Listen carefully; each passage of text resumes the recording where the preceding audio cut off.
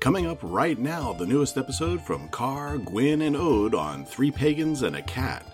Listeners, we have fared forth and return with news and opinions. Welcome to a special episode, Convocation 2018, episode 6 of Three Pagans and a Cat. You may call me Ode.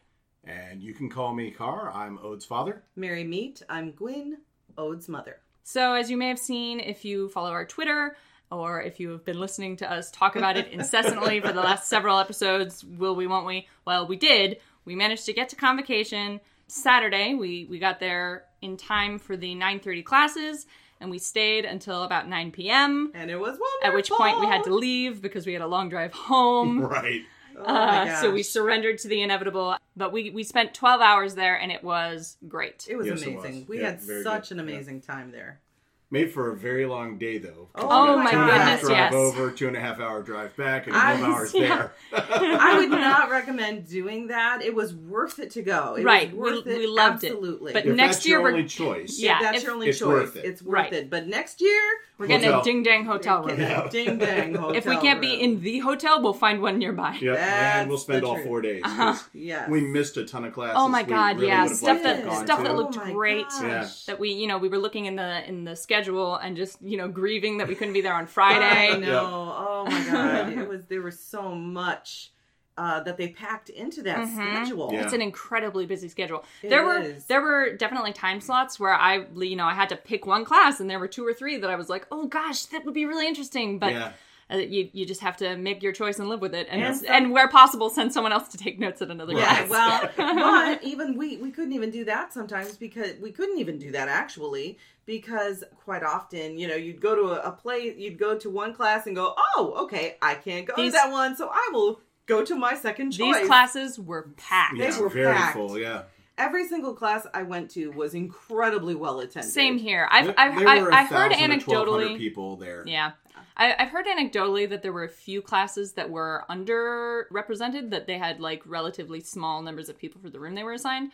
And they had people going around with censuses taking data on how many people were in each classroom. So Yep. presumably this data will be used to Yeah. try and improve the situation next year. Yep. But this But- year, my experience was that it was extremely crowded. But the good thing about the fact that they had such a full schedule is that if you went to a class that Right. was full, you There was had probably an something option. else you Right. could go to. Yeah. There was someplace else and you could even go. if there wasn't a class you were interested in, there were groups meeting in the rooms upstairs in the hotel. There was the art showroom. There was the merchant's room. There were was just people just milling mingling. about in the lobby. Yeah, Yeah. just talking. So there was, even if there wasn't a class that appealed to you or you couldn't get into the class you wanted, and as far as I can tell, there was no set head count limit for any of these classes. It was just sometimes that there literally was no room in the space. Yeah.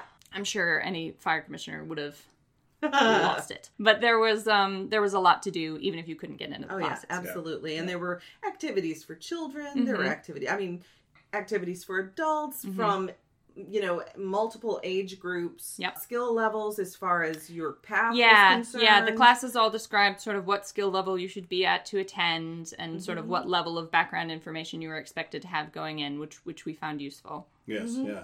That was Yeah. really great. I had such a good time. I was so excited to go. Mm-hmm. And Oh goodness, we were all so excited. Oh my God. I literally did not sleep at all The night before. Convocation because I couldn't shut my brain down. I was so excited, which meant I was even more tired during the whole day than everyone else was. The only reason I could get any sleep was because I took a melatonin. Mm-hmm. I actually didn't go to any of the classes. I basically just hung out in the lobby. As is your way. His As wont. is my way. Yep. But I did go to 2 really cool hotel room ventures. Meeting Yep. zones. So one was meeting the Druids. Which I also went to. Yep. And that gave me an opportunity to meet 2 of the other groves that are here in Michigan through the ADF, which was really cool. And that was the Cedar Song Grove, which is in Lansing, and the Shining Lakes Grove, which is in Ann Arbor. Shout out. And then also there's a grove here in Grand Rapids where we Right, are. a proto grove. Right, a proto grove called Winter's Gift that's kind of just getting started. But yeah, it's pretty cool that, I was able to actually meet up with some other people who are on the exact same path? Yeah. The exact same path I'm on? The exact same path I'm on? That's that southern influence in that path. guess I lived in the South long enough for it to intricate into my spirit somehow. But yeah, so it was really cool for me to be able to do that. And then we also went to one later in the day that was British traditional witchcraft. Yes, which I did not attend Which because I was busy. Right, yeah. Which Gwen I was went busy in a with. class. Yeah. That was really good too. I actually learned quite a bit I about did British traditional as witchcraft well. that I didn't know. Why it's like Wicca, why it's not like Wicca, why Gardnerian isn't necessarily British traditional, And- but it's close. And that they themselves don't really have a lot to do with Gardner anymore. Right, yeah. They are more Doreen Valiente. Right. Yep. It was very interesting to learn a ton about other people's paths and my own path by just meeting with those people. And then I met so many people just hanging out in the lobby, which is kind of why I wanted to go because I don't really, He's a people person. He is. Let the true introverts go to the classes. Yep. Let the extrovert sit in the lobby and mingle mingle. with everybody. That's exactly right.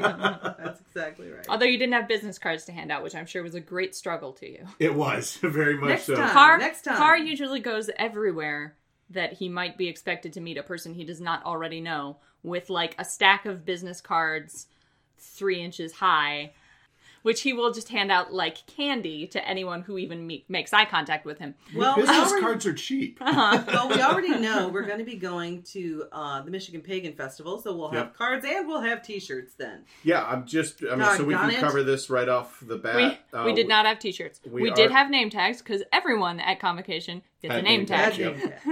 We will be at Michigan Pagan Fest, which is called Release the Kraken. And that is June 21st through the 24th in I believe the Ann Arbor area is where they're at. That sounds about Belleville. right. They're in Belleville, Michigan. And then And this time we're getting a damn hotel. Right. And then we'll also be at Detroit Conjure and Folk Magic Festival. Thank you, Kenya, for hooking that up. That is August 10th and 11th in Hazel Park, Michigan. Yeah, we're which I'm going to really be looking both of forward those. to. And we're going to broadcast live from at least Detroit Conjure, possibly also the Michigan Pagan Festival. They're actually talking about that this week. Okay. As to whether it's okay. We did get approval to broadcast. We did, from Convocation, but you guys were so flippin' busy going to all your were. classes. To all these classes. It was crazy. And then the Meet the Druids. We we had agreed on a time to do recording, and then Carr found out that the Meet the Druids was happening at that time. And we were like, okay. And we were like, listen, this is the one thing at Convocation that you really want to go to. We can record at home. It will be fine. and then we actually took a whole other day because yesterday we were literally so exhausted. It was like jet lag. Yeah. I mean, it was. We just, our son went didn't with cross us the as time well, zone, and but we man. were all four of us just dead. Yeah. Yesterday, nothing was accomplished. Except I wrote a blog post and it took me all day. I made some dinner, but that's about it. Right. And by the way, you ought to go read the blog post that O did. Which is not about Convocation. No. But it's about some stuff we talked about on the ride home. Mm-hmm. Explain it real quick so that people can get an idea. It's called Ode to Breathing. It's the most recent blog as of right now, February 26, 2018. And it's about my relationship with heathenry, syncretism, worship, and devotion. And it's very, very much worth the read. Yep. Now, with that said, let's talk more about what we actually Yes. did. Okay, so first things first, very, very, very beginning. I want to thank whoever is involved in making these decisions at Convocation because during the sign-up process, which was we weren't pre-registered, and registration didn't open until 9. I'm used to having to choose a pronoun that is not the right pronoun for me. It's a pronoun that I'll accept because I accept all pronouns just sort of ambivalently. But I prefer, just sort of generally, a gender-neutral pronoun. And there's usually not an option for that. And I just have to pick one and go with it. At Convocation, during the registration, when you choose your prefix, Mr., Miss, Doctor, etc., there was an option for MX, which is the gender-neutral prefix. And that was great for me. That was really affirming and comfortable for me. So I wanted to thank whoever it was involved in Convocation who was involved in making that option available. That was very meaningful to me. Part of this is things we think they might be able to do better. Mm-hmm. If your first thing is at 9 o'clock, yeah, you need your registration to be earlier than that. Needs to be earlier. Because technically the opening event was the morning devotion. And we could have gone to that. Because we were there before 9. We got there at about 8:30. Right. But registration didn't open until 9, so we had to just sort of wait around, and then weren't finished with registration until 9:20. And I'm sure part of that is because they were anticipating, people pre-registering and all this kind of stuff. But not everybody can do that. Not everybody can do that. We didn't know for sure, guaranteed, that we were able to go until the very last minute. Right. And by that time, pre-registration on the web was closed. Yeah. Right. Yeah. So I think one thing I would suggest is leaving registration open on the internet for a longer period of time. Right. For those people like us who have to wait until last minute to say, yes, I can go to one day. Just raise the price. Right. Exactly. To the normal price. Exactly. You don't have to leave the price reduced for registration at that close period, but if you're not willing to open registration early at the door, you do need to give people some other option for registration. Right. Yeah, because I think that lets them get that sorted out ahead of time. Yeah, because I think I would have enjoyed going to the devotional. It could have been very meaningful. Yeah, because we had to register, and then we had some problems with PayPal, and so we had to register again. Right. Yeah. That's pay with with cash. PayPal. Yeah. It's normal with our son too. Right. Yeah. But it slowed us down even further. He has a really bad relationship with mechanical PayPal. and yes, with anything electronic, a chip in it. Yeah. Mm-hmm. That's one of our biggest complaints was that. Was just that we got there early and we had to just sort of wait around and acknowledge that we weren't going to be able to do this sort of opening event. And that said, that being one of our bigger complaints, it's a very minor complaint. Yeah, exactly. As complaint, it's that the classes were so ding dang crowded. But other than that, I really didn't have any major complaints. Right. No, my brother attended one class that he didn't love. Right. But I enjoyed my classes. There was one that I felt was a little bit dry. Right. But it wasn't bad. It was just unremarkable by comparison, probably to the excellent classes I had already attended. Yeah. Yeah. Agreed. So if we want to talk about the classes we went to, Carr can't contribute tremendously to that. And not pay attention. Seeing as he only went to Meet the Druids, which was not a class, but a meet and greet. Yep. Gwen, you wanna talk about your classes? Yes, absolutely. I started the day with going to Cursing and Counter Cursing, which was taught by Reverend Melissa Hill, who's an ADF member, an ADF priest. She is with the Cedar Song Grove. According to her bio, it says she is an active participant in building her local pagan community, a blogger, a spiritual artist, and ceremonial designer.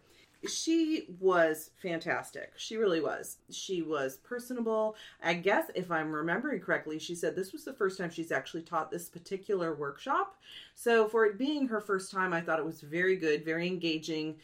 She gave us a lot of great history about cursing. Mm-hmm. She gave us a lot of really good things to think about as far as the ethics of cursing and counter cursing. We got some really interesting discussion going in with the class. Mm-hmm. And she also showed us her go bag of what she takes because she goes to people's homes to assist people who feel they are being, having malevolently influenced. Yeah, being malevolently influenced or have been cursed. Mm-hmm. And she helps break curses and does counter cursing. Uncross. And uncross, exactly. Awesome. So I thought that was a great start for the day for me. I really enjoyed it.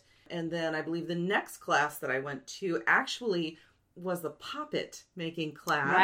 Right. That was presented by one of the guests of honor that were at Convocation this year. The Dragon Ritual Drummers were presenting that.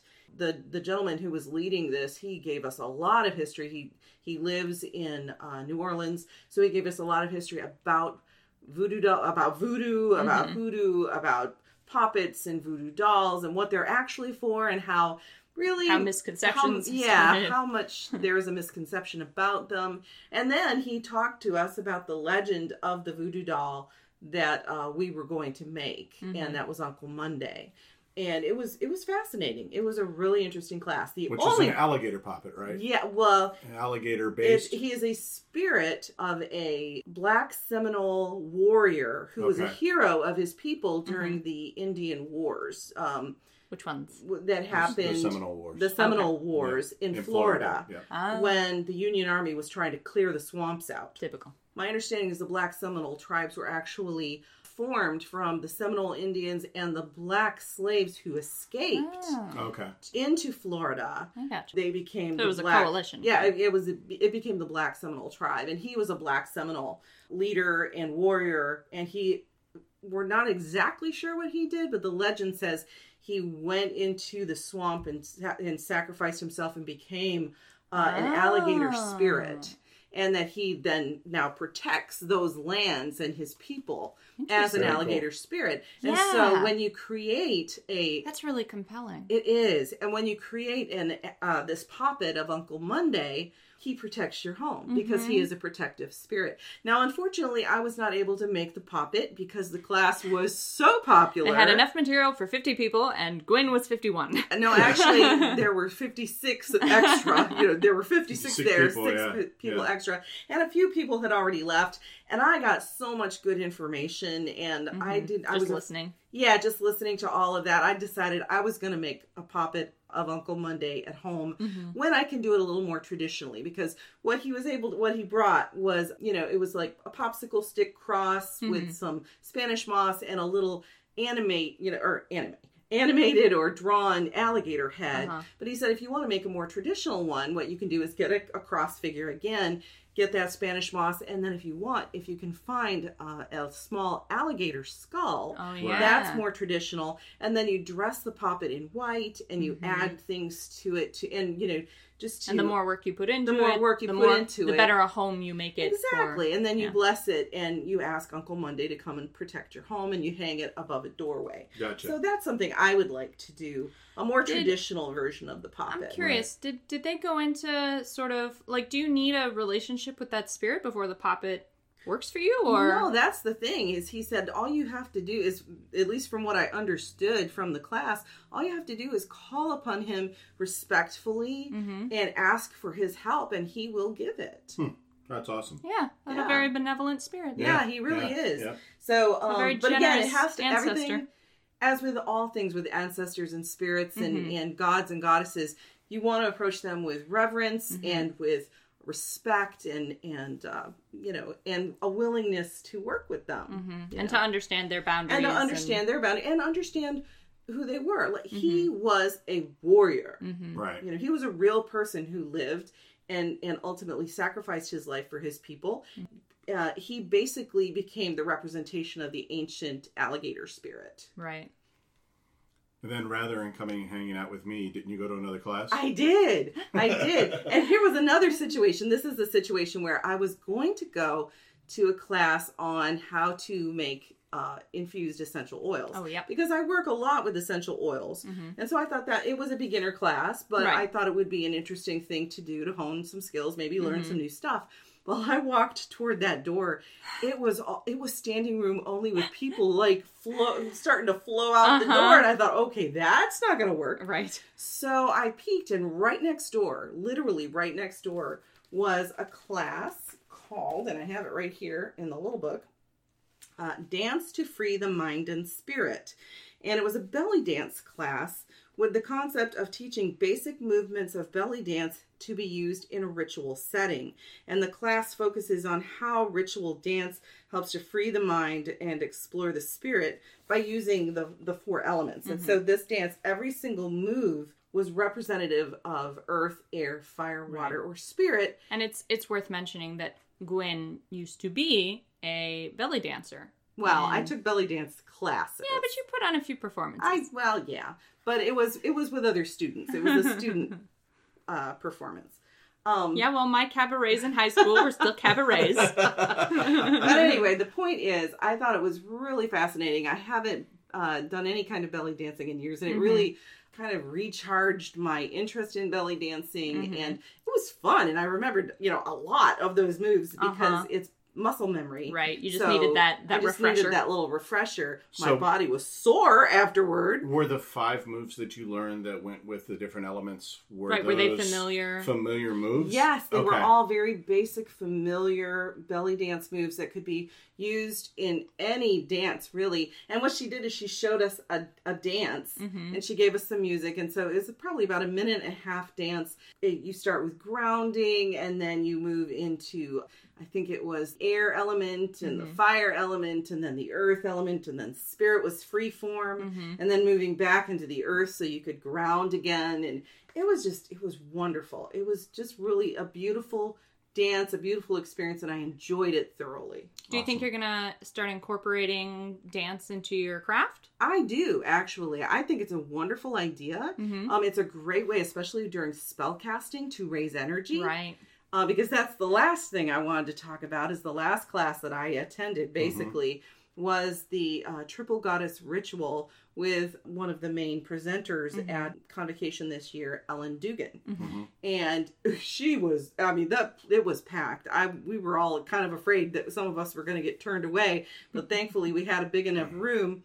But it was a ritual to honor the Triple Goddess. Right. We invoked Hecate. Right. I'm not going to go into the specifics of the ritual because, I feel like that was something personal. Sure. Yeah. That she shares. I don't know if she does that at other, if she does this at other gatherings and whatnot. She is a high priestess of her coven and a prolific author. I didn't really. Is she? Is Ellen Dugan a Wiccan or? She is a Wiccan. Let's see. She is an award-winning author of 25 books, both nonfiction and fiction, which I bought by her suggestion because she happened to walk by the table when I was looking at her books. She goes, "Have you read my fiction?" And so I was like, "No." And so I read the back of it and I bought the book. It looks interesting. Good salesmanship. Yep. Absolutely. She's a high priestess of, it doesn't say in here, but she is Wiccan. She led us in this really beautiful ritual. And as a solitary witch, I can count on one hand the number of rituals I've participated within a group. Within a group, yeah. And this was a very large group, and she laid down the law of how she expected everyone to behave. And everyone did, and she understood that many of us had not done this kind of a ritual or a gathering before. So she was very patient as she led us through the ritual. But I also got to participate in my first spiral dance, which was part of the ritual. But what was awesome was during that spiral dance, we generated this huge amount of spiritual energy. And she encourages all to focus our intention, and then we cast a spell. We released those intentions at the end of the ritual, which we have already started seeing the fruition of this week, starting today. Right, yeah. So it was an amazing experience. That's the one thing I would also really encourage is if you go to Convocation and you have the chance to participate in at least one ritual, because they had a lot of rituals available throughout throughout Saturday, I'm sure throughout the other days. Go to at least one, because it is, especially if you're a solitary, because it is a completely different experience when you are doing your own solitary practice as compared to what you would experience in a group. And that was the end of your day, yeah? Cause that was it, other than I went to the British traditional, meet the British tradition, and peppered them with questions, which they were very gracious about answering. Very patient. Very patient, and our son went with us to that. Seemed to have a good time, too. So it was fun just to talk to those people, right? Get to know them a little bit better, and learn more about British traditionalism. Yeah. Which, again, I thought it was interesting. They honor Gardner. Right. It seems like a lot of British traditional seems to be kind of moving away from a Gardnerian perspective. Yeah. That's interesting. Yeah. So classes you went to? I started the day at Encountering the Runes, which was a lecture run by Sarenth Odinson, who is a Northern Tradition spirit worker. The Northern Tradition is not heathenry, but it works with the same beings as heathenry. It works with the Norse gods and sort of the Norse tradition and the traditions surrounding that area. Right. But it is not explicitly heathen, and it is not Reconstructionist. It is a spirit-based work tradition. He was talking about the runes, the Elder Futhark, which... explain which yeah, ones. he was talking about the runes, about the Elder Futhark, which is the rune system that I am most familiar and comfortable with, and which I am currently learning.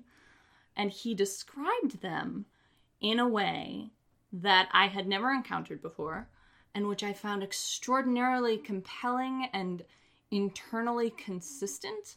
and which I am going to be exploring in more depth moving forward, and which may require me to refactor the way I have currently been learning the runes. I decided to spend the next 2 years studying every rune in the Elder Futhark, one per month. There are 24 runes, there are 12 months in a year, so it's a 2-year process. I am 2 months into it, so I have studied Fehu and Uruz, but I have studied them from a mostly academic perspective. And Sarenth Odinson introduced me to the runes with the concept that each rune is a spirit, that it has a spirit, that the spirits of these runes, that these runesvetir, were brought out of Ginnungagap by Odin when he performed the sacrifice on the tree, when he hung himself and speared himself and made the sacrifices necessary to bring these runes into our world, and that they are not just symbols, but beings that you work with, that you have Gebo with, that you make deals with, and that process is what was where the power of the runes comes from. And I found that incredibly interesting, and it feels correct to me in a way I can't completely explain. Right. You definitely came out of it energized. I did. It was a spectacular class. He talked some about the mythology we have about the runes, of which there is not a tremendous amount. Most of the rune poems that we have are actually about the Anglo-Saxon Futhork, but the Anglo-Saxon Futhork includes the runes of the Elder Futhark under slightly different names. Right. And variant traditions. The rune poems have some utility, but are not perfectly aligned to the Elder Futhark. And so we talked about that. We talked about some different translations, and he guided us to the Larrington translation, which is nice because previously I had been using the Bellows translation, which is much flowerier. Okay. Of the Poetic Edda, and he demonstrated Galdri for us, which is speaking, intoning, literally croaking the rune, the name of the rune, to invoke its spirit. And he demonstrated that for us, and that was very interesting. He demonstrated it in 2 ways.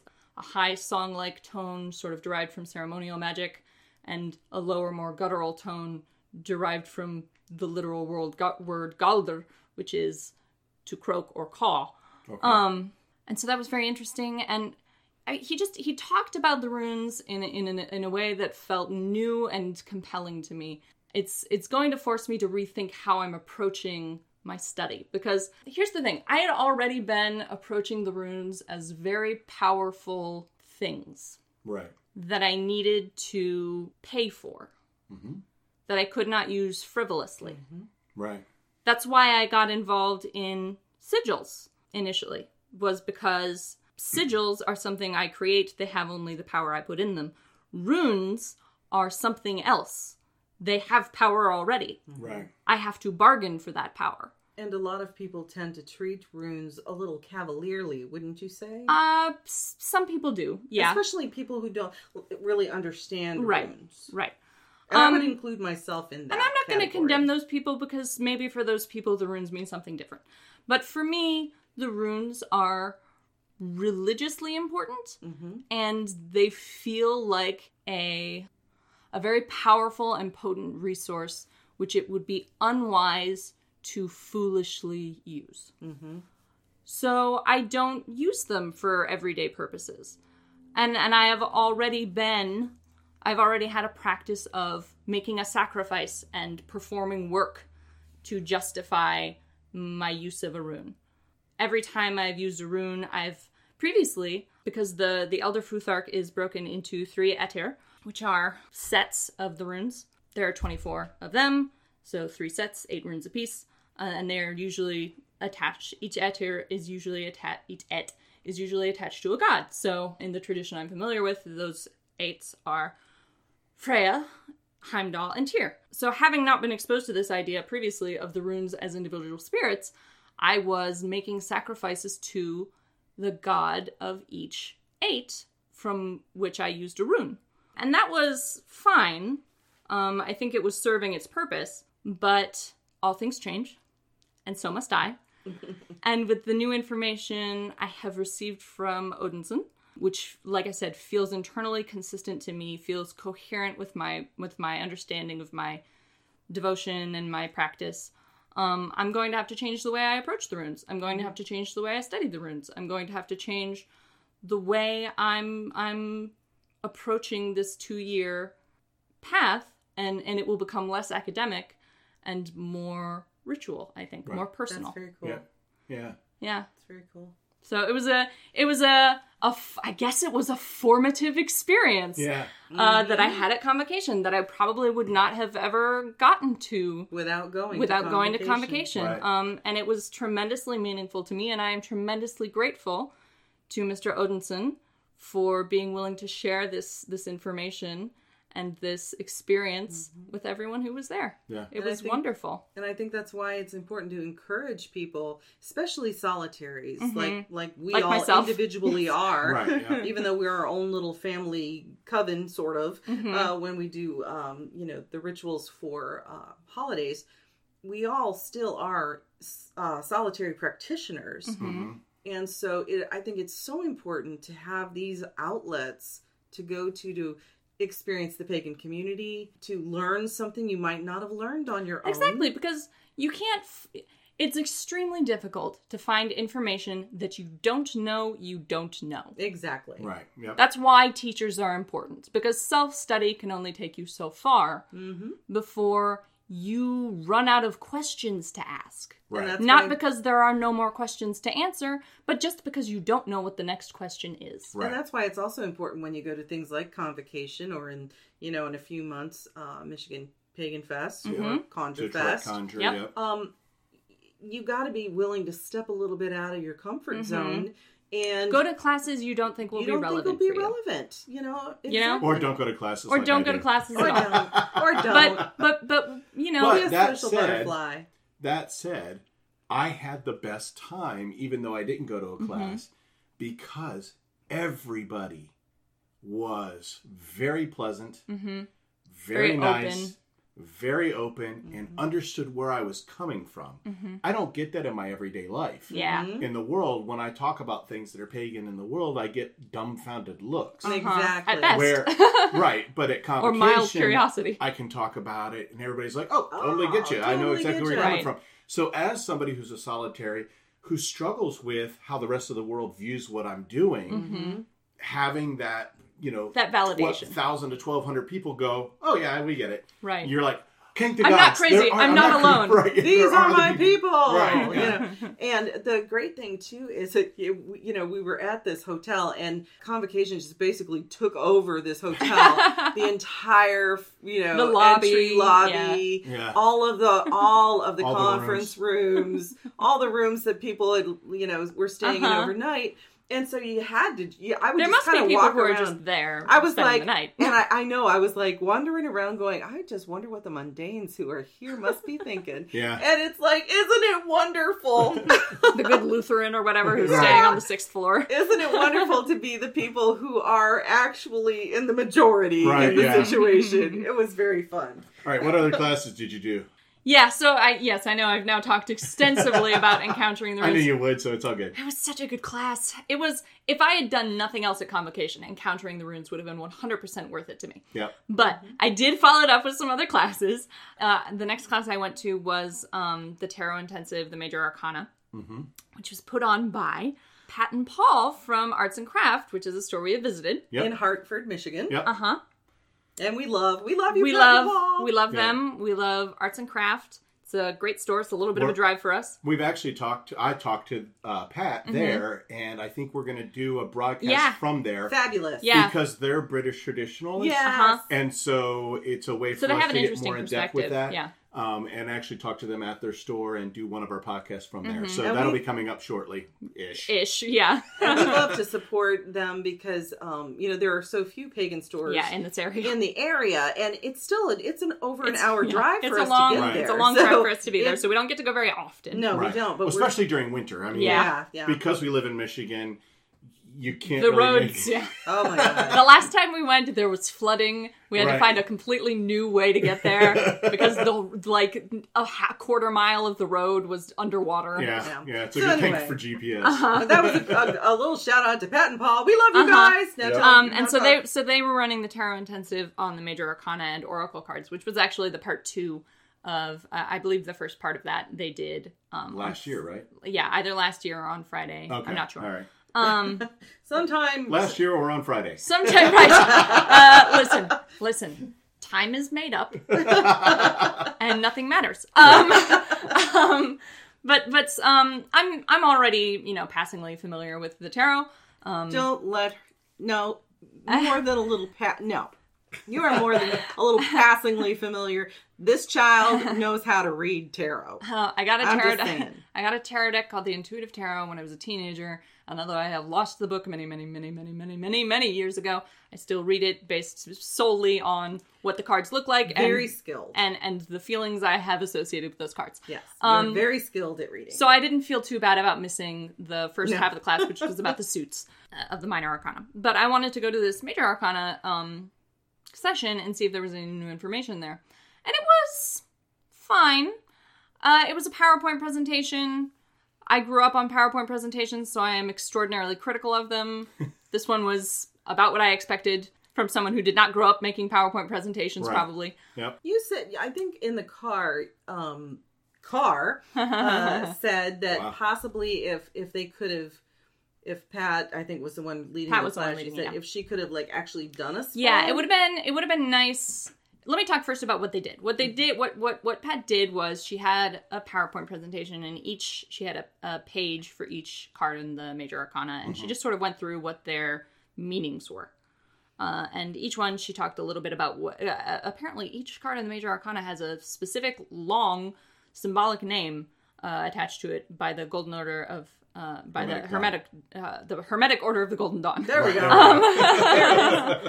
So she mentioned those briefly. She didn't get into them in tremendous detail, but Paul did mention that they're going to be putting together a class probably next year about the Hermetic Order of the Golden Dawn, and it's that would be interesting. yeah, and it's At influence. Convocation? Yeah, Oh, and it's awesome. well, I'll influence. know what class So- I'll be going to. Yeah, so I don't think that's confirmed yet, but Paul has mentioned that he was trying to put that together. So That would be great. So that should be interesting, and yeah, if they do get that together next year, I'd be very interested in going to that. Yep.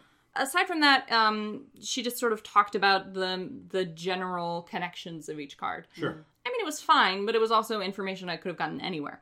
What was more interesting was when she got to the end of the Major Arcana, and she started talking about Oracle decks and using them in conjunction with tarot decks, where if you have an unclear tarot reading, you pull a single card out of an Oracle deck that has a corresponding feeling to the deck you're using, and use it as a clarifying agent, which was a premise I had never encountered before and which seemed interesting to me. She talked about that in some detail. She talked about using non-Rider-Waite decks, which she doesn't seem to approve of. Oh, she would not like my tarot. No, she would deck not. then. She would not like it at all. She thinks they're bad for beginners. Well, fair. That was more interesting to me. And what we talked about in the car was that it would have been nice if there had been some way for her to do sample spreads, to do actual tarot readings, maybe just very general ones, Well, and explain and how talk you said through that could be done. and well, you can do it with a projector. Yeah. They do Yeah. it in schools all the time. Yeah, so they had a projector there that they had the PowerPoint hooked up to. Yeah. So at that point, all you need is a webcam. Yeah. Hook it up to your computer, send it to the projector, and you can do an overview shot. Right. Yeah, an Of what the overhead hands shot are of the doing. hands. So Yeah. like a practical portion would have been Right. helpful. I think especially for someone like myself who's already, tarot intensive to me feels like I guess I was just expecting something more advanced. Right. And what I got was, a brief overview of every card, and that was fine. And maybe it was more useful for someone who is less familiar with, Right. with the Someone deck. new to the deck. But I was expecting something more about maybe the process of reading. Then that maybe would have been more interesting to me. And I definitely would have liked to see Pat perform even a fake reading and talk about how she would have interpreted these cards. You know? Right. Yeah. That would have been interesting to me and would have been a sort of a nice cap to that session. Pat and Paul, if you're listening, I do love you. I do love you. Just here's some constructive criticism. But so I went to that class, and it was, like I said, it was fine. I think part of it was that I had my world moved by the Encountering the Runes class just prior to that. Like, the first class I went to was a major paradigm shift, and then I followed it up with a pretty by-the-numbers tarot class, and consequently I was maybe if I had started with the tarot class, I would have been more impressed by it. Who knows? Right. And then we went to Meet the Druids. Right, we went to Meet the Druids. There were a few, there were some things going on at the 2 o'clock time slot, which was when this was, that I could have gone to. But I thought it was when I was belly dancing. Yeah, but I thought it was more interesting, even though I'm not a member of the ADF, to accompany Carr to that meeting and sort of see what his people do. And your brother, yeah, my brother went with us. Yep. So we went up to the ADF meeting zone, and they talked about ADF stuff, and they were very welcoming. I mean, neither my brother nor I are members of the ADF, and neither of us are particularly interested in being members of the ADF.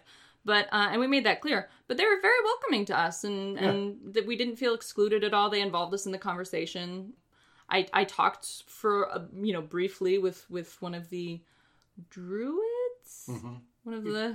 With one of the druids? Yeah. About the lack of a traditional hearth god in the Norse pantheon. Right, I proposed Logi. He objected that Logi is more about wildfire. Yep. We talked about Frigga, and so, but that was an interesting conversation. They talked about, some of the stuff that's going on in the ADF, politically and religiously and stuff like that. Right. So, which you can find out some of that's in episode 2. Yeah. Of those conversations are ongoing. Our Free Pagans and but something I wanted to talk about was that they had these little name tags there. Yeah, which were great. Yeah, which you could select your pronouns on them. Yep. And then you could also, and they had neutral pronouns. Nice. And you could also select whether you were willing to accept hugs, whether you were willing to accept handshakes, or whether you did not want to be touched at all. Right.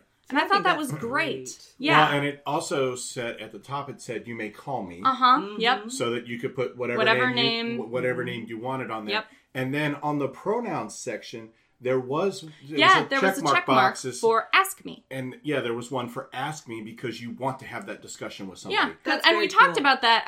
I talked about with the lady with Jen Hatter. Yeah. From one of them. One of them. Nice. Cedar Song, maybe. Cedar Song. Yeah. From Cedar Song, I think. Yes, that is definitely right. And we talked Jen, about... don't kill me. We talked about why she included that option. And she said she included it because some people are still in such a place of, they've been harassed about it so much that they just want someone who will listen to them be angry about it for a minute. Yeah. They want to have that argument. And my experience, too, is that some people are just natural educators. They walk around with that information in their back pocket, and they're ready to drop it at a moment's notice. Yep. So, so I thought that was great. I wouldn't know anybody like that at all. So I thought that was great that they included all those options and that it was so inclusive. Yeah. Did you go to any others? You did, didn't you? I did, yeah. After the Meet the Druids thing, I went to a class called Unbinding Loki, which was one of the classes I was most excited about to attend. Probably why you couldn't sleep the night before. Probably. It was great. It was it was extremely full. I don't think Nicole, who presented it, expected it to be so full. But she talked about the mythology of Loki, none of which was new to me because I've read every single piece of it. But she introduced a new perspective on a particular piece of it, which was interesting, which casts Freya in a new and interesting light. She talked about her relationship with Loki and how her relationship with Loki has influenced her relationship with the other gods, with Odin especially. And it was a really interesting, sort of open, very comfortable discussion group. And it was just nice to because Loki has sort of a bad reputation. What I'm going to generously call a mixed reputation. and is sometimes not well received in the communities that I am part of. And that is a struggle for me because I fucking love Loki and his kids. Right. And I have for my entire life, well before I was even, interested in heathenry or knew it was a religious option. Right. So it's always extremely hard for me to keep my mouth shut when people start bad-mouthing any of my gods, really, but especially the ones who already get so much shit. So it was great to be surrounded by people who were willing to be open about that. Right. And there was a guy in the group who had come there because he thought it was a different class. And by the time it started, he realized he was in the wrong class, but for some reason he was... Just chose to stay. Yeah, he just decided, well, I'm here now. Right. And he, at the end of near the end of the meeting, he was, explaining, he'd been told for his entire life as a pagan that Loki was bad. Stay away from him. He's evil. He'll mess you up. Just don't get involved. And this gave him a completely new perspective on Loki, and and it gave him a new perspective on other deities too, because he had gotten the same advice about Hades for some reason. Mm-hmm. Right. And we were discussing this in the car. Yeah. Hecate is considered a dark goddess, and some people fear her. It's the same thing we also talked about with Kali. Yep. In the car, is that she is feared by some people, whereas I find her to be an incredibly dynamic and beautiful goddess. Mm-hmm. Dynamic is the right word. Yeah. We have to have both, what is called, the so-called the term, quote-unquote dark goddesses or light goddesses. I think that's a misnomer, personally. Well, and it's a misunderstanding. None of our gods are perfect. At least none of mine are. All of my gods are complex, sophisticated people with problems who make mistakes and learn from them or don't, depending on how things shook out. None of them are simple. Imagining them as simple does them a vast disservice. Exactly. Well, and that's, for instance, Hecate, one of the things Ellen Dugan was saying, because she brought up the fact that, some people are a little, wigged out. But she is a triple goddess, and she can come to you in a myriad of ways through her three aspects. And it just depends on what you need at the time. What she thinks you need at the time. Right. What you think you need and what she thinks you need. There's an argument to be made that maybe she knows better than you. Yeah, exactly. So, you have to be willing and open to whatever aspect of the god or the goddess that you work with is going to bring you. And I think that's the same with Loki. Well, and it's the thing is, if you work with Odin, but you reject Loki, man, have you misunderstood both of them. Odin is just as likely to crack you open and drain you out and fill you in with something new as Loki is. And furthermore, and I got into this in the Unbinding Loki class, it's literally illegal to drink to Odin without drinking to Loki, or vice versa, because they are blood brothers. That's part of the rules of being blood brothers, is that you have to hail them together. Right. Or neither can accept your offering. That's just how it works. And that's in the mythology. And, so many people just discard that because it doesn't approve of it. But whether you approve of it or not, that's part of it. Yeah, it's in there. I did have one more class. Oh, gosh. Okay, go ahead. Yeah, I had one more class How did I miss that one? That I went to. It was when you were doing the British Traditionalists. Oh, gotcha. Okay. You and Gwyn and my brother were all at the British Traditionalists, and I was at a guided meditation put on by Michelle Ballinger. Right. Called Down to the Well of Memory. Walked us through this meditation, and it involved going to a well in a wasteland. Conveniently, I already have a dreams place that includes a wasteland, so I just went to that place and moved into the wasteland part of it. Found a well, and you go down into the well, and you find there something that you have discarded. Some piece of you that you have perhaps unwisely thrown away. And you bring it back with you, and you reintegrate it into yourself. Okay. Yeah, and it was a very interesting meditation, and one that I think I'm going to maybe incorporate into my regular practice, because I have a meditation practice that involves doing an assessment of my current state and deciding whether this is a useful thing to keep or whether it is a thing that should be remade. But I think it's very useful to have this other tool now to say, okay, what are things I've gotten rid of that I shouldn't have? Right. So I just wanted to mention that Michelle Ballinger put that on, and it was It was another person who's a prolific author. She's Yeah. got a lot of books out there. Yeah. and does a lot of work at Convocation. Mm-hmm. And has for many years, as I understand it. Yeah. But so I just wanted to mention that. Yeah. And it was not the most profound experience that I had there. The most profound experience that I had there was encountering the runes. Right. Really? I would not have known that. No, shocker. But it was nice. I think for some people who maybe are less comfortable dealing with that aspect of themselves, dealing with the things they have thrown away, it might have been more powerful because I do that kind of work on myself continually. Maybe it was just more, everyday sort of Right. conventional material to me. But it was interesting, and I think for some people it could have been extremely useful. Very cool. I also did want to mention that our son and Ode's brother Oh, yep. went to a class that was on grounding and centering. Oh my god, And yes, and it this has, was so good for him. So good for him, and just changed his life. Uh-huh.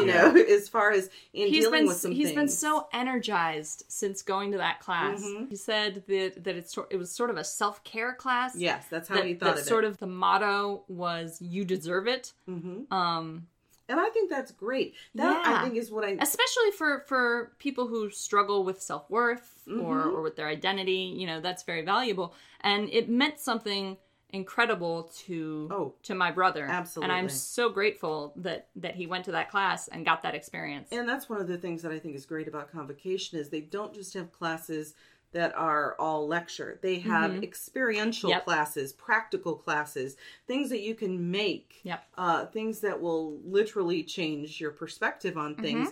And I love that there are just, it hits all the different ways people learn. Yep. And I think that's great. Yep. So we wanted to thank the MEC for putting on Yes. Conversation. That's the Magical Education Council. Right. Their purpose is to create community by promoting and sharing of knowledge, experience, and fellowship among people who follow mystical and esoteric traditions. So that was cool. Oh, we haven't even talked about the art. Oh, no, room. we'll get there. Just be patient. Be patient. Also, I really want to give a shout out to Tri-Dragon Photography, who was the staff the on-set photographer. He was On-set. amazing on set. Yeah, you can tell I work in On-set. movies. But he was there, and just watching him work and stay out of the way yet still be involved is really cool. A lot of photographers, I've been doing events most of my life, and a lot of photographers get in the way of what's going on in order to take their pictures. I do that. He was really good about, like, if you didn't look for him, you didn't know he's there. Yeah. I never saw him. Yeah. So, I only saw I didn't him when notice he was him once. set up on the stage, I think, taking pictures of children for their masquerade. Yeah. Right. Yeah, they had a masquerade ball. They had for a the kids wonderful, in the evening. some wonderful events for children. Yep. And I think I thought I saw him taking, like, portraits of the kids in poses and things like that. So I thought that was fun. So the other cool thing about this was there was an art room and there was a merchant room. Which the merchant room could have been much bigger. Oh, yes. So my God. Yeah. It should have been bigger. So the art room opened early, which was Yeah. nice. It opened at 9, so we were able to get in there fairly quickly. Our son and I went right away at 9:00 because we weren't, or 9:30 because we weren't they weren't going going to to class classes. we couldn't go, for the first one, and so we jumped into that room, and it was absolutely packed. It was way smaller than the merchant room. Yeah, I never got to get a complete look at the art room because I was so busy, and every time I got in there, like, there was a traffic jam at some point along the room. A tip, if you are going to Convocation and want to check out the art Skip room, at least one class. Yeah, the art room or the Merchant room, skip at least one class. Because trying to get in there between classes is It's a nightmare. crazy. Yeah. It's crazy. It gets completely packed. The other thing is, if you can find the time during the dinner break to do Yeah. it. Yeah. We noticed that during the dinner break, there were less people in those rooms as well because people were out eating dinner. Yeah. Oh my God! And speaking of shouts out to wonderful people, the people at the Wendy's. There's a Wendy's near the my Convocation God, Hotel. right next to the Chili's, And they across were- from the hotel. We walked there, and they were absolutely slammed. And they had and there was one heroic cashier I don't know if she was a manager or what, but she kicked ass. She kept things moving. She deserved a medal. It was astonishing. And she had been there for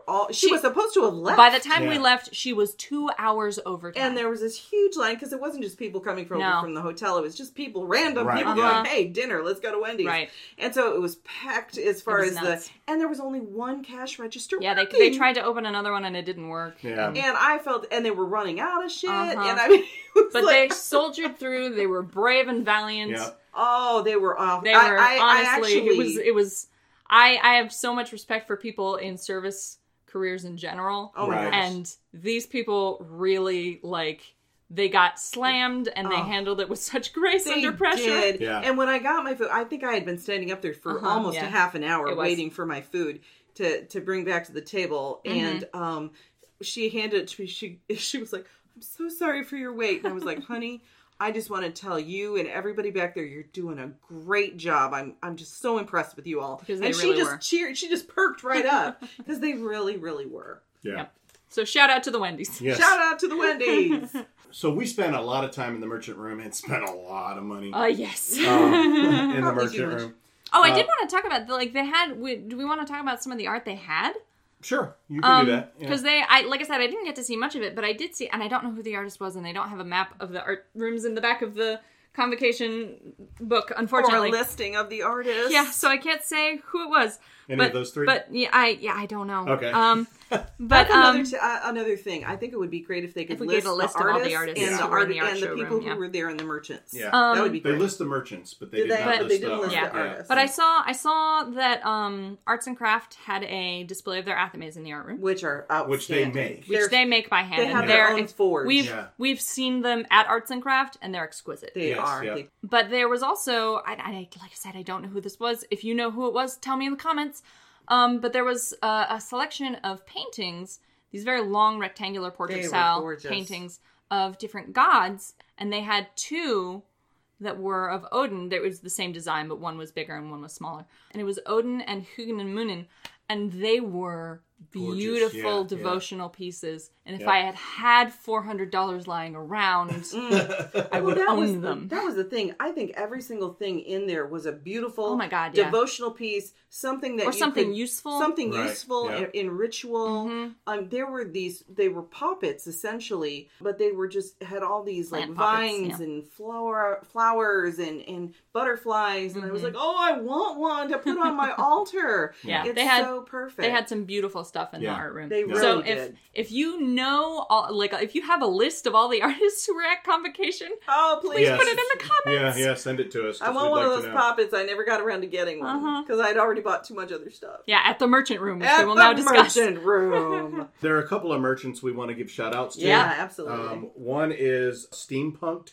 That's Brian Goins. Yes. Oh my gosh. My brother got an adorable, tiny robot elephant from there, whom and- he has named Reginald Von Geer. Yeah, so Brian, if you're listening, the elephant has been named. That was a requirement of the purchase. Of the and purchase. he's adorable. Yeah, yep. And his other stuff is amazing. Like It really everything is. he did. Beautiful. Beautiful. And my guess is the only reason why he wasn't in the art room because he makes everything that he has. It's all clay polymer, I believe. Right, was that it was so big of a space. Yeah. He Yeah. actually Yeah. had He had a two- huge table. Yeah, Yeah. he actually had two locations. He had a lot of product. Yeah. It was all fabulous. And was he's a beautiful. super nice guy. Yeah, so. he is. Yeah, and he'll tell you all about like the process he used and like Right. what his emotions were while he was designing this particular owl figurine. Right. Like, Happy Hookers Detroit, which Yeah. is the This the knit sh- stuff. yeah, the knit I stuff. loved Yeah. those. Yeah. Which They you have a can really- get their stuff online too. Yeah, and so. actually, all of the people we talk about will be in the notes Yeah, we'll for be this in the notes. episode, so you'll have a link to all of those. Because you'll So- want to check them out. Yeah. They're Mhm. fabulous. Do you want to explain what their stuff was? So they have this like it's two pieces that you can wear together. One is like a bolero. It's a scarf, but the two long ends of the scarf are sleeves. Yeah. So you can wear it as a scarf, and then if you get cold, you can decide you have sleeves now. It And would be nice to have that. Yeah. Just to put Right. on. Yep. and then they've got a piece that is like quite how to It's a describe it. hood. It's like a little tiny half vest Yeah. thing, and it's got a huge Hood. hood on it. Yeah. That you was can my lift up. favorite piece. And I think it would be great for going under the hood if that is part of your shamanic tradition. Yeah. When we post that, if you go to the Happy Hookers Detroit webpage, she actually, Christina, who is the artist for that, actually has a video up showing how it different works. ways that you can wear it, how it works, and all that kind of stuff. She demonstrated for us, and they're lovely. They're very close knit. Beautiful. They're close knit. They look comfortable, and the prices are reasonable. Yeah. Violet Flame Gifts, which is for you guys, because I'm sure you don't remember where she was at. I remember vaguely, but she I was don't right think next I to looked at her Magical table. Druid. So She had all of the soaps and yes. all of that kind of stuff. Yeah. No, I don't remember who that was, quite honestly. I got Sorry, we were some- talking about henna. I was thinking, was she next to the henna lady? No. So, which, by the way, the henna lady, she was outstanding. My henna is perfect. yeah, yep, and looks great. I wish we knew who it was. I know. I forgot to get a card. So whoever you are, henna lady, you're the best and the awesome. Morgana Grimm from Poking Dead Things. Oh God, they have yes. great stuff there. So, I bought my crystal pendant from her. you bought a crystal pendant. Our son bought some quills. Yeah, some porcupine quills. She had an alligator skull, but it was too big. Right. Because then it would not have gone over the door. No. Right. Definitely check that out. They have a lot of jewelry. They have a lot of jewelry. They have A lot of stuff. stuff made from jewelry. bone. And Beautiful so again, things. we'll post the website to Poking Dead Things as well. Personally, I want to thank Michael Dangler for being there. Michael is an ADF druid from, don't remember the name of his grove, but they're in Columbus, Ohio. And he also runs a store called The Magical Druid. And I think we all bought Every stuff single from one there. of us. Every single one of Something us. from there. So I bought the Ohm and a book on the Ohm by Skip Ellison. So Reverend Robert Lee Skip Ellison, who's also a former archdruid of the ADF. But man, this book is incredible. I mean, I showed it to you, but it's super comprehensive. Got a lot of stuff in it. So I'll make sure I link to that as well so that people can go ahead and purchase this online. Yeah. If you want it, or you can hit up Michael, and I'm sure he has them in stock as well at the Magical Druid. But yeah, so there were a lot of really cool things in that room. There was a goddess statue that I really wanted to get, but I just decided to wait because I wasn't quite sure if it was appropriate for my altar space or not. Right. But it was such a beautiful We thing. all bought runes. Yes. Yeah. Car got the Om. Yep. Gwyn got... I got the witch's runes. Right, which I was unfamiliar with. Well, the witch's runes are actually, they're a modern divinatory invention. They're not, there's nothing ancient about them. They do have, it's like your typical runes. There are 13 generally, although there are some sets that only have 8. And each one has a different meaning. The one that, there's a sun, there's... A moon. A moon. I don't have my glasses Let's see. on. Let me read them. There's a sun, a moon, flight, which looks like a flock of birds, rings, romance, which is a triquetra, woman, which is a Y, man, which is a tear symbol, harvest, which is some kind of basket, maybe, with grains in it, crossroads, which is what it says on the tin, star, which is an asterisk, waves, which is a bunch of waves, scythe, which is a scythe, and eye, which is an eye. So I've never really felt particularly drawn to runes. I've never felt particularly drawn to the Elder Futhark at all. And so, I mean, in the years past, when I was just beginning, I had a set of runes, but I didn't really understand them. I didn't connect with them. Probably, yeah, Futhark set. And so it never really did much for me. Right. And I never bothered to really learn much about them. Right. But I like the witch's runes. It appeals to me, probably because I'm a witch. And so I want to learn how to do this. And you can do it in a 3.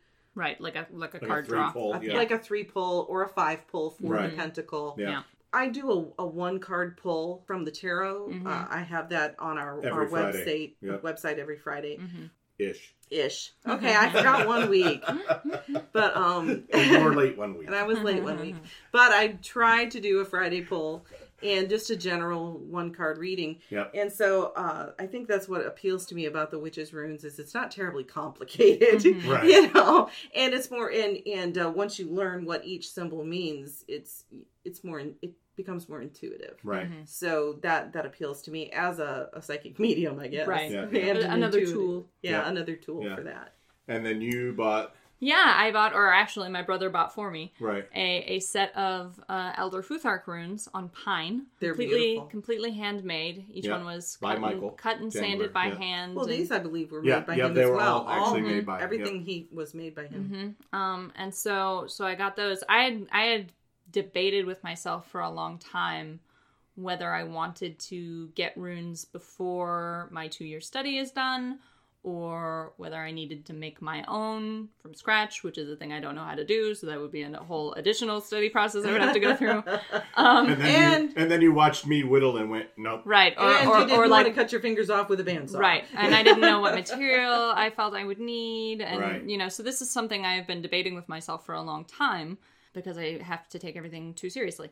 That is Ode's way. But after this, after having my world shaken by the Encountering the Runes class at 9:30, later in the day, I went to the merchant room, and my brother brought me. He was so excited. He was so excited. He had found these runes, and he was just And there were several different beside himself. There were Elder Futhark there. He had probably 6 different sets of Elder Futhark runes there.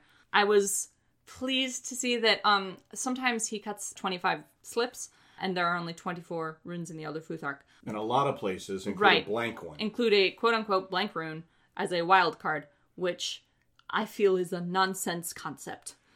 Because if you need a blank one, first of all, why are you reading the runes if you just want to be able to fill in your bingo space with whatever you want?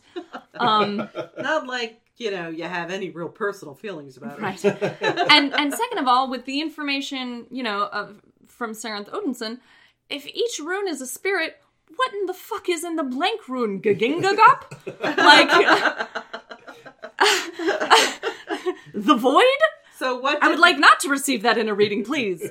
So what he does is he includes another symbol in the blank rune, and it can be just sort of a token. So he had one that had a Valknut, he had one that was the Helm of Awe, and so that was an interesting idea to sort of make peace with the fact that sometimes you're going to cut 25 slips, and if you do you just throw that one away? But regardless, he never uses a blank rune. The set of runes I got it's 24 Elder Futhark runes and nothing else. And I don't know, I touched and played with and examined each one, and this was the one that called to you. Yeah, that appealed to me the most. They're a little larger than I expected to want my runes to be. They feel right for some reason. Yeah, honestly, I was surprised by that too, because Ode likes tiny things. The smaller, the better. That's tiny true. Cups, tiny spoons. But these did seem to fit you. They suited you. So my brother got them for me. Like I said, I'm reassessing how I'm going to be approaching the runes. I might need to start over again from Fehu and do it the right way. But I decided to get these because I wanted to have a home for the spirits that I'm speaking to be able to say, I have made this place for you. Yeah. Here's the place for you where this place will always be for you, and it will be sacred to you. Right. And I wanted to have something that I could do that to start that work. So that was why I decided to get these runes at the end of the day. Cool. And they're lovely. And then you also got a book. I did, yes. I also got I found $2.50 in my wallet that I didn't know I had. So I bought a wolf tooth that was $2.50 because I cannot leave a merchant room without something that was once alive and is no more. This is true. So now it's on my altar with my coyote claws. But I also got a book called Sigil Witchery by Laura Tempest Zakharov, who also ran a class, I think, during Convocation. Yep, she did. Although I did not attend it. On Sunday. Yeah. So it was after we had gone. But if you go to the Convocation page on Facebook, you can actually see the sigil they came up with as a group for that, which was for post-Convocation focus. Oh, interesting. Yeah, and it's all broken down for you as well on the board that they wrote it on. How it was put together. So it's something you may want to dig into. Yeah, definitely. As well as anybody who's listening. Yeah, she uses a completely different method of sigil craft than the one I am familiar with. I am familiar with creating sigils, sort of the chaos magician sort of ceremonial And we magic talked way. about that in the last episode. Right, Yep. during did. medical alphabets, I think, Yep. And I think I may have mentioned it during the talk about names, because I have sigils for my names. Right. So I've been creating sigils that way, like I said, for circumstances where I want a focusing visual, but I feel it would be inconsequential. It's too small for the use of runes. Right. I make a sigil for that, and I've been doing that the Chaos Magician way.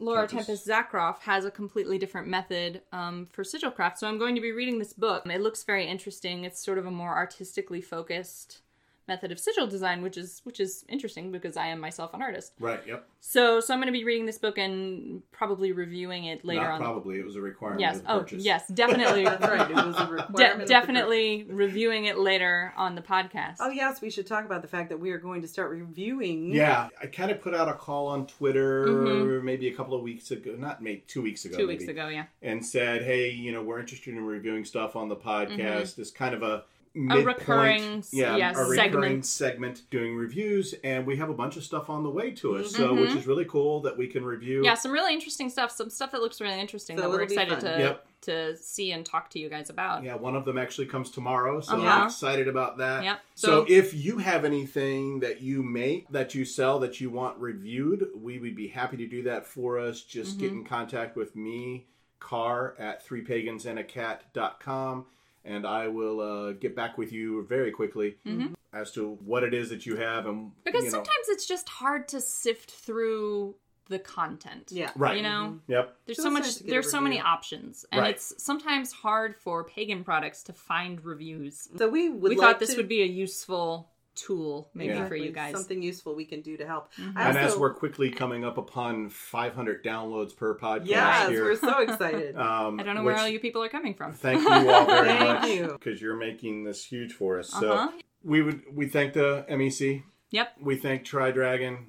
I wanted to. There was one other thing that I bought several things, but I wanted to talk about. Coventry Candles was there, and they were selling these it's a wonderful idea. It's charm necklaces and bracelets that they have, I guess, in their store. You can purchase the charms individually and make your own amulets and talismans using these charms. I happened to buy one that they had already put together. But at the end of the ritual that I went to, the Triple Goddess ritual, we were each given a token to take with us, which was a message from the goddess for us individually. And I was able to add that to my necklace. To your charm necklace. To my charm necklace. And, my talisman that I'm wearing now. I think that's a neat idea. So I wanted to give a shout out to Coventry. Yep. Because I think, and they're also the ones who do the Witches Union. Yeah, Witches Union passes, badges. Badges. Kind of like Boy Scouts, Girl Scouts, that kind of thing. It's the Witches Union. We think that's awesome. And they had free spell cards too, which is right. fun. Yeah, that was interesting. Yeah, if you order stuff from them, which I thought was kind of cool, like every month they put a different spell card in there of a spell ready for you to use. And so there's I guess multiple people now who are ordering once a month because they want the next spell card. Yep. So anyway, I just wanted to give a shout out to them because I think they have I love their candles. I think they have really cool stuff. And I just think this idea of how to create a talisman is a personalized talisman, either for you or to give to someone else as a gift. Right. I think that's a great idea, and I love the Witches Union. One of the other things that I wanted to talk about very briefly here at the end is Pagans in Need. Yes. They were great. They did a raffle. Any money given towards the raffle went to Pagans in Need. You could also drop off non-perishables at Convocation for Pagans in Need. So if you live in the state of Michigan, currently they're based in the Lansing area. They're also branching out to Detroit and GR. Right. And it's basically a food pantry for anybody. So just a shout out to Bill. Which is a very food pantry ethos. Yeah. Yes, it is. Shout out to Bill from Pagans in Need. Great job, dude. Yeah. We fully support everything you do. And as people who have relied on food pantries, Yep, in the past, like it's great that this option exists. Right. Where you don't have to sit through you don't have to sit or through Sunday school before you can get your food. Right. Yep. Because everybody has a hard time from now and again, it's nothing to be ashamed of if you have to get a little bit of assistance. Yep. And I think it's wonderful that this organization is out there to help pagans, because you cannot it feels really awkward if you go to a pantry and, you know. And you have to make some kind of vow or listen to some kind of sermon. Which not all of them do that, but some of them do, and it's always rough. So exactly. Yep. It's nice to have a resource that's by and for us. Yep. So 3 things that we're going to be going to in this next year that you all can catch us at.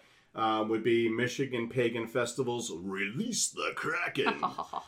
June 21st through 24th, 2018. That's in Belleville, Michigan. Yep. Right. Which I believe is the Ann Arbor area. Right. Ish. And so you can check us out there. The Detroit Conjure and Folk Magic Festival. Again, big shout out to Kenya, who I sat down and had a really good conversation with. And I had a great conversation with, too. Yep. That is in Hazel Park. That is August 10th through the 11th of this year. Thank you to Gordon, Ireland, because the Michigan Witches Ball we will be going to as well. That is October 20th. And that is in Warren, Michigan. And we are so excited. We are super stoked about it. I'm excited about all of these events. Yes, actually, we're thrilled. Now we just need to get something like this on our side of the state. Right. Yeah. Gosh. So that we don't have to travel so far. Right. All of these are like Detroit-based things, so it's 2.5 hours to get to each of them, but that's okay. Yep. We're willing to make the sacrifice to go to that. But we'd love to be able to do something like that here. So if somebody's like, "Hey, right, I'm planning. I'm West Michigan based too. How about hooking us up?" We'll also be at the Pride Day here. Yes. Yep. Grand Rapids Yep. Pride. Which I think is in September. September, I believe, yes. And we'll need to Grand Rapids Pagan Pride. Yeah, Pagan Pride. Maybe we can We'll probably also be at Gay Pride. We'll be at Gay Pride too. Yes, we absolutely will. So that's it from Three Pagans and a Cat in our special episode on Convocation 2018. I didn't think we'd be able to talk for an hour about it, and we're almost to an hour and a half. Goddamn, didn't we? Oh, could we talk? It was just such a wonderful time. It was we had a great experience. time. We just encourage anybody, if you have the chance if you have even a passing interest in paganism or the occult or magic, go to one of these events, immerse yourself in the atmosphere for a day, and if you're still interested at the end of that, congratulations, you found your place. Yeah, exactly. And you don't have to come to Convocation because it's in Michigan, although it does pull from the Midwest. Right. There is stuff all over. Which we're hoping to go to some of that stuff eventually, some of the more distant stuff. Yeah. But they're all over the United States. Yep. All kinds of cool things. There's probably something in your area. Yeah. Yes, most likely. Just do some research. I'm sure there's like a pagan festival's website. Yeah. So even if you start with a Pagan Pride Day, that's a way to get your feet wet. Yeah. You know, and find out what this community is all about, or just to find your people if you're a solitary and you need to find your people. And the struggle is real. And the struggle is real. Or if you're a coven and you want to branch out and meet people, meet new members. Try to meet new members. I will make sure I include this on the list, but I did find a list of all the pagan festivals online. So it's amazing what you can get when you do some Google. So I will make sure that we get that posted as well on the notes for this episode. You've been listening to Three Pagans and a Cat. Find out more information at www.threepagansandacat.com.